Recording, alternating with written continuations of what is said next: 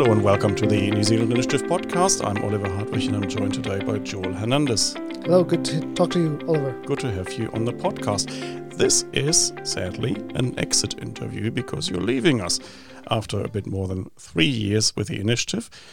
And I thought it would be a really good idea to have this exit interview and look back at your time, not least because you're finishing your career with the initiative with a bang, another report based on the model that you've created over 3 years. But I think we'll start at the beginning.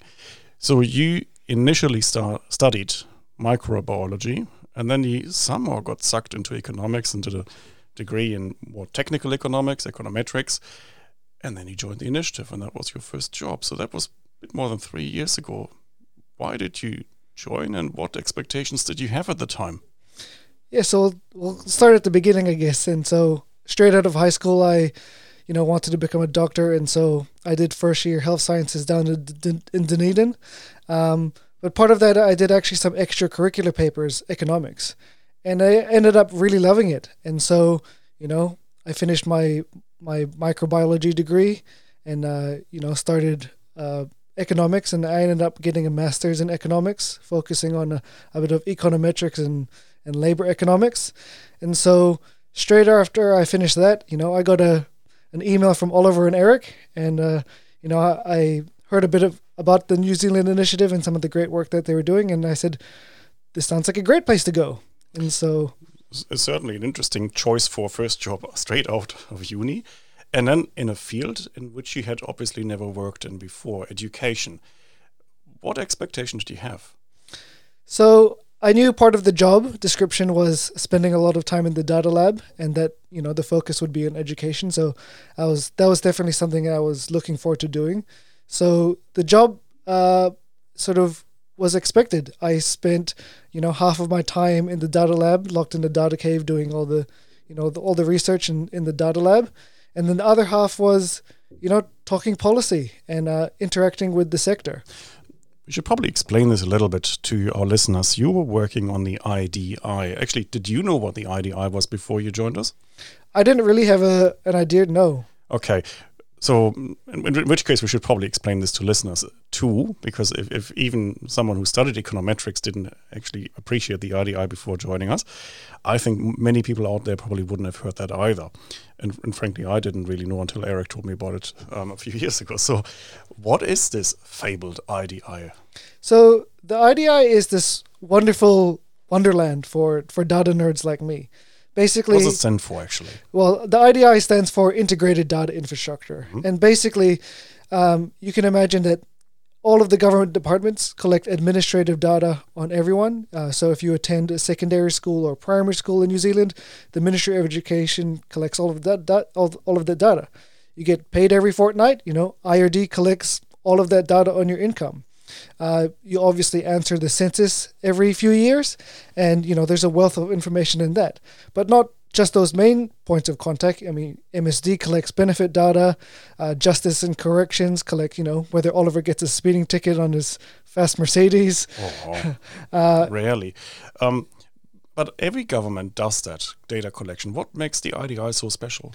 So the IDI is really unique in that it collects all of this administrative data and links them all together. So that means, I attended secondary school in New Zealand. My data is collected to, IRD. It's connected to the census. It's connected to, my parents' information. So we actually have information on not just, every student, but, we can link them to your parents so they can figure out my parents' education, my parents' income, what country they immigrated from. All of these wealth of information is actually uniquely collected in one place. It sounds just a little bit Orwellian. So everything the government knows about you and your parents, and in the future your children, will be stored under your ID number in one central database, and not just your data, but everybody's data, everyone in New Zealand in one database. How dangerous is it to have this kind of database? So Stats New Zealand recognizes, the great amount of data in here and the sensitivity that it has in there. So it's a pretty difficult task to just get into the lab in the first place. And even the research that's conducted in there, they take a pretty hard line on, getting confidential data out. So whatever research you produce, it needs to be double-checked and even triple-checked by Statistics New Zealand. So you can't have any identifying data that goes out of the lab. So just to be clear, when you're in the lab, you cannot see my name. No. So everyone who's in there has a unique ID number, and that unique ID number is changed, every several months. And so it is pretty confidential. So even if you tried, you would really struggle to figure out any personal private information about your neighbors or your parents or me or anyone else. Basically impossible. I mean, you don't even see names in there. You just see an ID number, and then you see, all the normal administrative data that you might see. And still, the IDI data lab is incredibly protected. How does it actually work in practice? When you go to the data lab, do you have to surrender your phone, or can you take your computer into it, or how does it work? Yeah, so basically for researchers outside of government departments, you get, your unique ID card, and you sign in every morning at Stats New Zealand, and then you go up to a super secret elevator, and you get to go to the data lab. There's no internet connection, so the computer that you're on, you can't actually access and, send yourself some results through your email. You do have access to the internet through your own phone, but again, that's not connected to the data lab. So you can, you have to do all your research sort of under lock and key, and to get those, wonderful insights, Stats New Zealand quite protected. to prove it. Yeah, very protected. And I think it took us a while until we had clearance for you. Yeah, so, it takes a few months. The process was actually faster back then because, we already had the project, in line, but, it was a bit easier back then. It's actually getting more difficult to get into the IDI now. But for a young econometrician having access to this kind of database, that must be a kid in a candy store, right? The IDI is really, you could produce world-first research in there and world-leading research. No other country has anything like the IDI. And you mentioned not that many people can get into it. I mean, government departments have access, but private organizations, it's quite rare actually to get into that data lab. Yeah, there's not many data nerds like me who have access. Right. So what were you actually doing then? So you can imagine that most people working on data have a spreadsheet, and they might have a few columns and a few rows, and maybe they produce some pretty colors and pretty graphs and pretty tables. This is a much larger scale. You can imagine a giant Excel spreadsheet, but instead of having 10 rows and 10 columns, you have, 1 million or 5 million rows, because, there's 5 million people in New Zealand, and you have 100 columns. So you have billions of data points on all the people in New Zealand. I actually find my own Excel spreadsheets confusing enough, so I wouldn't rather imagine what you were going through. But anyway, you did all of this, of course, with a purpose. You wanted to find out some stuff. So what was the task that we gave you basically back then? So the task was basically to create a school performance tool. But the school performance tool, the role was to solve a problem. And that's that New Zealand doesn't have, a good way to evaluate schools in New Zealand. And that's a problem across all countries. It's a difficult job to see how schools are performing, because when you typically see academic results like NCA in a country, they're a mix of the school, and they're also a mix of the family background. NCA results are a mix of, what you brought into the school from your parents' education, their income, and whatever else is happening at home, to the actual school's effect. So my task was basically to create this school performance tool that could separate the contribution of family background from the contribution of the school, so that we can get a better picture of how New Zealand secondary schools are performing. And to do that, you have to define the characteristics of students. So you have to not just look at the parents' income status, you have to look at, are the parents actually educated themselves? Because that probably makes a bit of a difference as well. So what were the factors then that you took into account when you were looking at different students? Yeah, so the main ones, which were pretty common, are, the gender, ethnicity.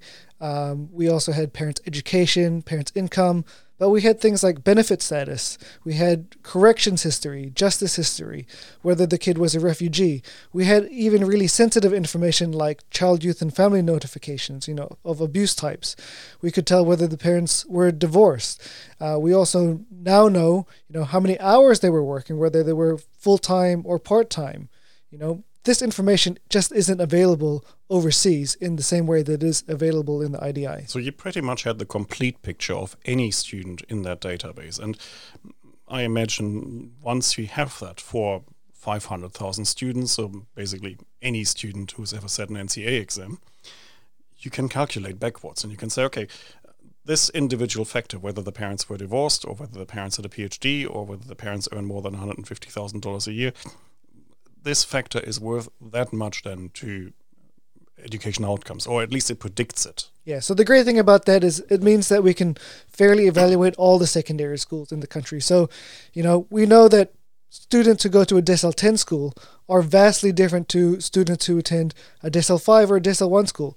What we're able to do using the tool was basically hold all of those factors constant or equal so that we can get a picture of how the schools are really performing. So what are the most important social factors predicting education success?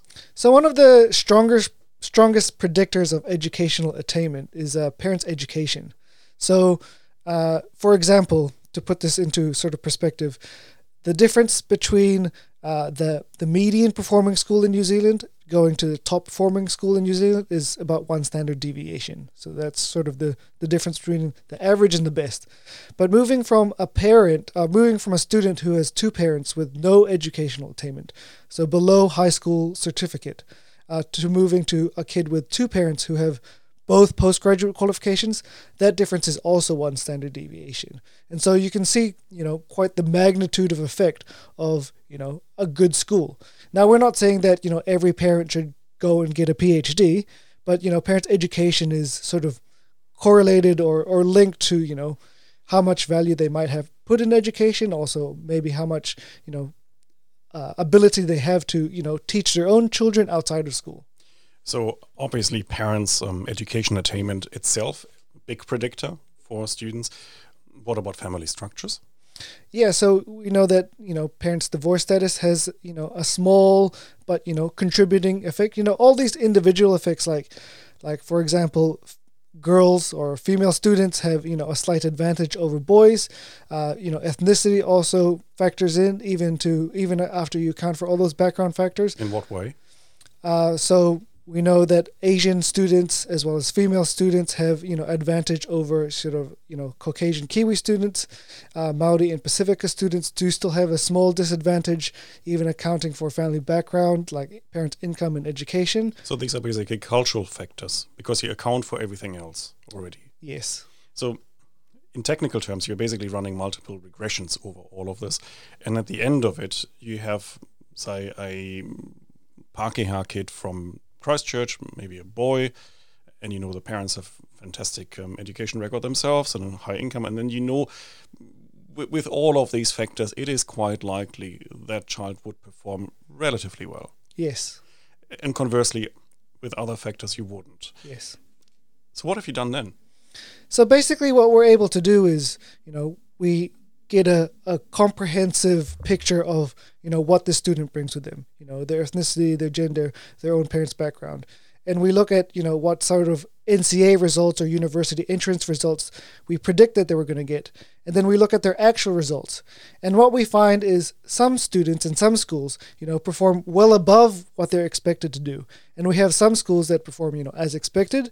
And we also have some students in schools who perform below that. Mm-hmm. And what we're able to do is get about 500 school contextualized value added scores, or we just call them estimates, and see, some schools are performing well above expected and some schools are performing below as expected. So just to explain, what you do is you take the specific student population of each secondary school, and these are all the schools that offer NCA and university entrance qualifications, and you know exactly what student populations they had, and you know everything about the students and their parents. And then you say, okay, you had a relatively easy population to deal with, and we would expect you to get really, really good outcomes out of that. Or you dealt with relatively challenging kids, and let's see what you got. What did you find? So we actually found that, before we adjusted for family background, we sort of got the results we were expecting. Higher decile schools get higher results on average because they deal with more, advantaged communities. And that wasn't a surprise. And that's typically what you see in league tables. And that's actually how we got the myth that decile was a proxy for school quality. Parents. When in fact you're actually measuring student background. Yeah. We basically saw what the kids brought with them. Mm-hmm. But what was really interesting and, what was really important is that once we separated the effect of family background, on average, there was no difference across deciles. And we actually provided the first empirical evidence that decile is not a proxy for school quality. How long did that initial stage of your research take you? So I probably spent, the better half of a year and probably a bit in the data lab doing, this research, and then, another few months writing the report. So it was about a year and a half before we produced the first full report. It took, I remember, a few months to even get the data out because everything needed to be cleared several stages, right? Yeah, that we had to be pretty creative in how we got the results out because of the restrictions that Stats New Zealand put over us. I mean, we couldn't even put out, say, a graph where an individual school anonymized was 1 point in a graph. We had to get really creative on how we got things out. Yeah, I remember that, and it was relatively absurd from my memory. If you just take a scatter diagram out with 500 dots and each dot is a school, but none of the dots is identified, even that was not permissible because at least a dot was identifiable, even though we couldn't do this without going back into the lab. But anyway, that's, I think, how we dealt with that at the time. Now, none of this would be possible in any other country because no other country has a database like ours, right? No. I mean, the United States is catching up, and, with some of the restrictions that Stats New Zealand have, other countries are getting pretty close. But right now, New Zealand has this world-first database. So how did it feel actually doing this work when you knew you were the only person in the world doing something like that? I think you feel pretty privileged to be able to have, access to do this kind of research. And I think, there's a lot of responsibility with the research that you do. And I think we've gotten a lot of great, useful, valuable insights from the data lab. Right. So we took the data out of the lab, we prepared a draft report, and then we started briefing people on that and what we found. And I remember we had one meeting together with the education minister. That would have been a highlight of your career, I imagine, briefing the minister and quite a few ministerial officials on what was possible. How did you find that? It was really great. And, one of the surprising things, but I guess also not surprising, was that, the ministers were shocked that they could do this kind of information and that, the Minister of Education could see the results. But, the Ministry of Education had not even done this for him, out of their staff of 3,000, and we have, just a small think tank producing this kind of research. And he was shocked. He also liked the results. Yeah, the results, are really positive because what we found was that, while on average there was no difference across deciles, we still found high performers. These are schools in the top 10% of all schools in the country. And what we found that these high performing schools were present across all deciles, both high and low. And we actually highlighted that there were 42 decile 1 and 2 schools that performed in the top 25% of all schools in the country that, are not currently being recognized for their success. I remember Chris Hipkins actually said to his officials, isn't that what I always said? We have some really good decile 1, decile 2 schools. And for the first time, actually, we could prove it because we had the data. So I think he was totally taken aback by what we found and was happy about it. I remember actually he asked his officials, well, why does this take a small think tank and why can't we do this? And actually what happened afterwards, I mean, he could have run with that. Yeah, I mean, as we know, the bureaucracy runs pretty slowly and, things like these take a long time. Policy, from an inception of an idea like we had 3 years ago can take years for it to get implemented. It could have been a fantastic tool, of course, for him also to check on the performance of the Education Review Office. Yes. So, I mean, Education Review Office, they send people into schools and then typically these visits are announced so the school knows the ERO people are coming, so they're watering all the plants and they're cleaning up all the classrooms, and then, of course, they get a relatively good report. Whereas with the model, you cannot really bribe the data. You just push that button and then you see all the schools performing, right? Exactly. So our tool is actually a really good complement to, the Education Review Office. Our tool is really great in that it can fairly evaluate all the secondary schools, objectively. But, I think the next step in that is, okay, what are these top performing schools doing? We can see that they have great results, but, what's really important and what's really interesting is finding out what these top performing schools are doing so that we can spread that best practice to, all the other schools in the country.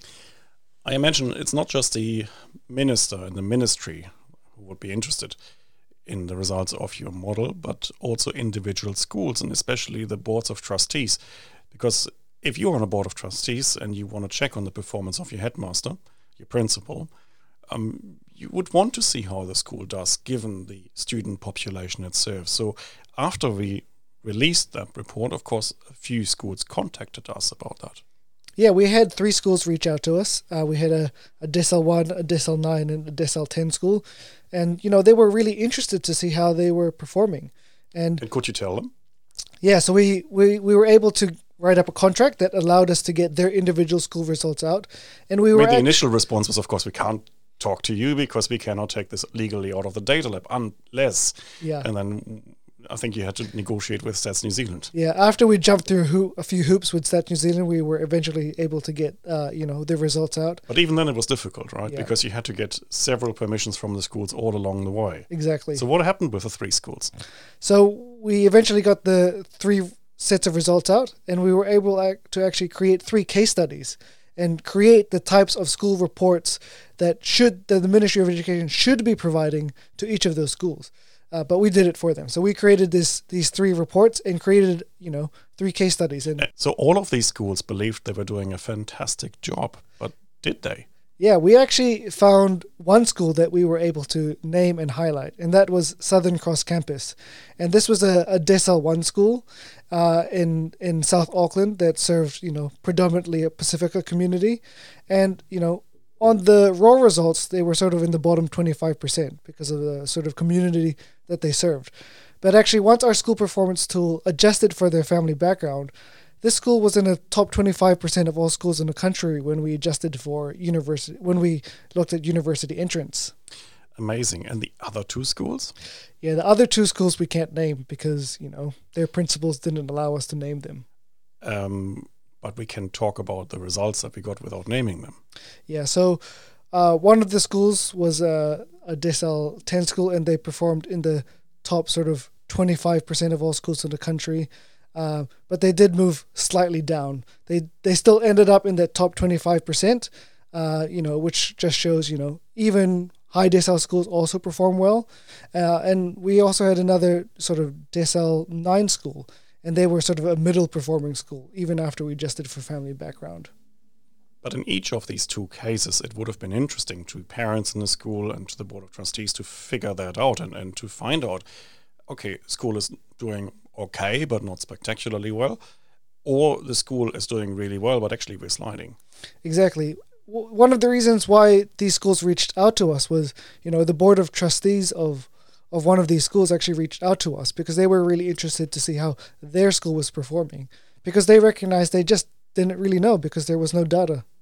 The problem is, of course, now we have 3 schools that initially gave us permission to get their data out, and then 2 withdrew it. But in each of these cases, the parents would probably be super interested in that. Yeah, I think parents are really, there's a disservice to them that they just don't have any information. So we just can't blame them that they're using Decile as a proxy for school quality. That's all they have. Even though we know, of course, Decile doesn't really tell you anything. Yeah, exactly. So that was one application of the model. But now that you had built the model, you could use it for all sorts of things. And I think the media knew that. So I remember that the New Zealand Herald contacted you. What happened then? Yeah, so one of the biggest ongoing debates in New Zealand is, private versus state schools. If you go to a private school, parents are forking out, $20,000 every year for their kids to attend school. And, one of the big debates is that worth it? And actually what we found was that, on average, actually state integrated schools, these are predominantly like Catholic or religious schools, they were actually, on average outperforming private schools and state schools by, a small margin. Well, that's interesting. So there are plenty of applications then for this model. And the most recent one is actually the research note you produced just before you're leaving. And that looks at later life outcomes from education. Because we're not learning for school, we're learning, of course, because we want to have a successful and decent life afterwards. So what did you find there? Yeah, so what was really interesting here was that we actually found, a number of low decile schools that were in that top performing category for whether their kids completed a tertiary qualification. So when we wanted to look at later life outcomes, one of the most common ones is whether kids progress and whether they complete a tertiary qualification. And actually what we found was when we looked at whether kids completed a tertiary qualification subject to them enrolling in the first place, actually low and high deciles are skewed in the high performing category. So there are plenty of applications, except you're leaving now, but that doesn't mean that the journey is over, because the model that you've developed is licensed free of charge under Creative Commons, and it sits in the data lab. So what do you think should happen with that now? I think there's massive opportunity for more researchers in the data lab to use our school performance tool and get more insights. And who are these researchers? Where are they from? Well, we actually have some PhD students building on the work. I've done the hard work of building the code base at the start, but there's lots of, SQLs and other things that researchers can use. But what we really want is the Ministry of Education to adopt our tool, which is freely available in the data lab for them to implement. And you've talked to the ministry about that? Yeah, we've had long conversations with, high-level officials at the ministry as well as the Minister of Education, and they're keen, but, things are slow moving when it comes to policy. It has so much potential. The model is developed free of charge. They didn't even have to do that. It took us more than a year to get there. Why don't they just take it and run with it? I think, they're partly busy with building the equity index, and that's the replacement of the decile system. So, that is a promising area that, they're going to improve the way that schools are funded. But, that doesn't fundamentally solve the problem of a lack of school performance measures. So hopefully in the future, sooner rather than later, our school performance tool can be built on top of the equity index and use data in the IDI to give, principals, board of trustees and parents, the data that they deserve. Well, Joel, I think you've done something remarkable in the 3 years you've been here. You've created a model that no other country has. You have actually created a model that could revolutionize the way education policy works, because we could also use it for all sorts of other things, just checking whether individual policies work at a school level. I think the applications are almost endless. Looking back at that job, and it was your first job, we should remind listeners, this is something that you've done straight out of university. What is your main conclusion from all of that experience?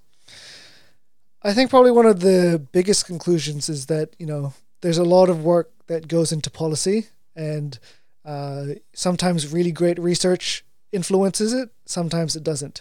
And I think hopefully the New Zealand initiative can influence decision makers in the Beehive and ministries to create better evidence-based policy in the future. And for you, the journey goes on. You're going to the other side of power. You're going straight into a ministry. I think, can we name the ministry? Yeah, so I'm going to go into the Ministry of Health in next week, and I'm going to be working on the DHB restructure. So hopefully I can get some better cost-benefit analysis going into the work going in there. And that will be less focused on data, and you will not spend time in the IDI anymore, which you'll probably miss. Yeah, so I think I'm going to take a small break from the data lab and hopefully, meet a lot of people in the ministry and hopefully influence them and hopefully get some economics into their policies. So after all of these years actually battling with the bureaucracy, you become part of it yourself. It's hard to avoid living in Wellington. That's true. Well, thank you so much for the work you've done over the years. I think you've actually left a massive contribution to education policy development here. And all the best for your future job. And who knows, you might be back one day and we might send you back into the data lab for some more data crunching. Thank you, Oliver. It's been a pleasure, and I've learned a lot over the last 3 years. Thank you, Joel, and all the best. Cheers.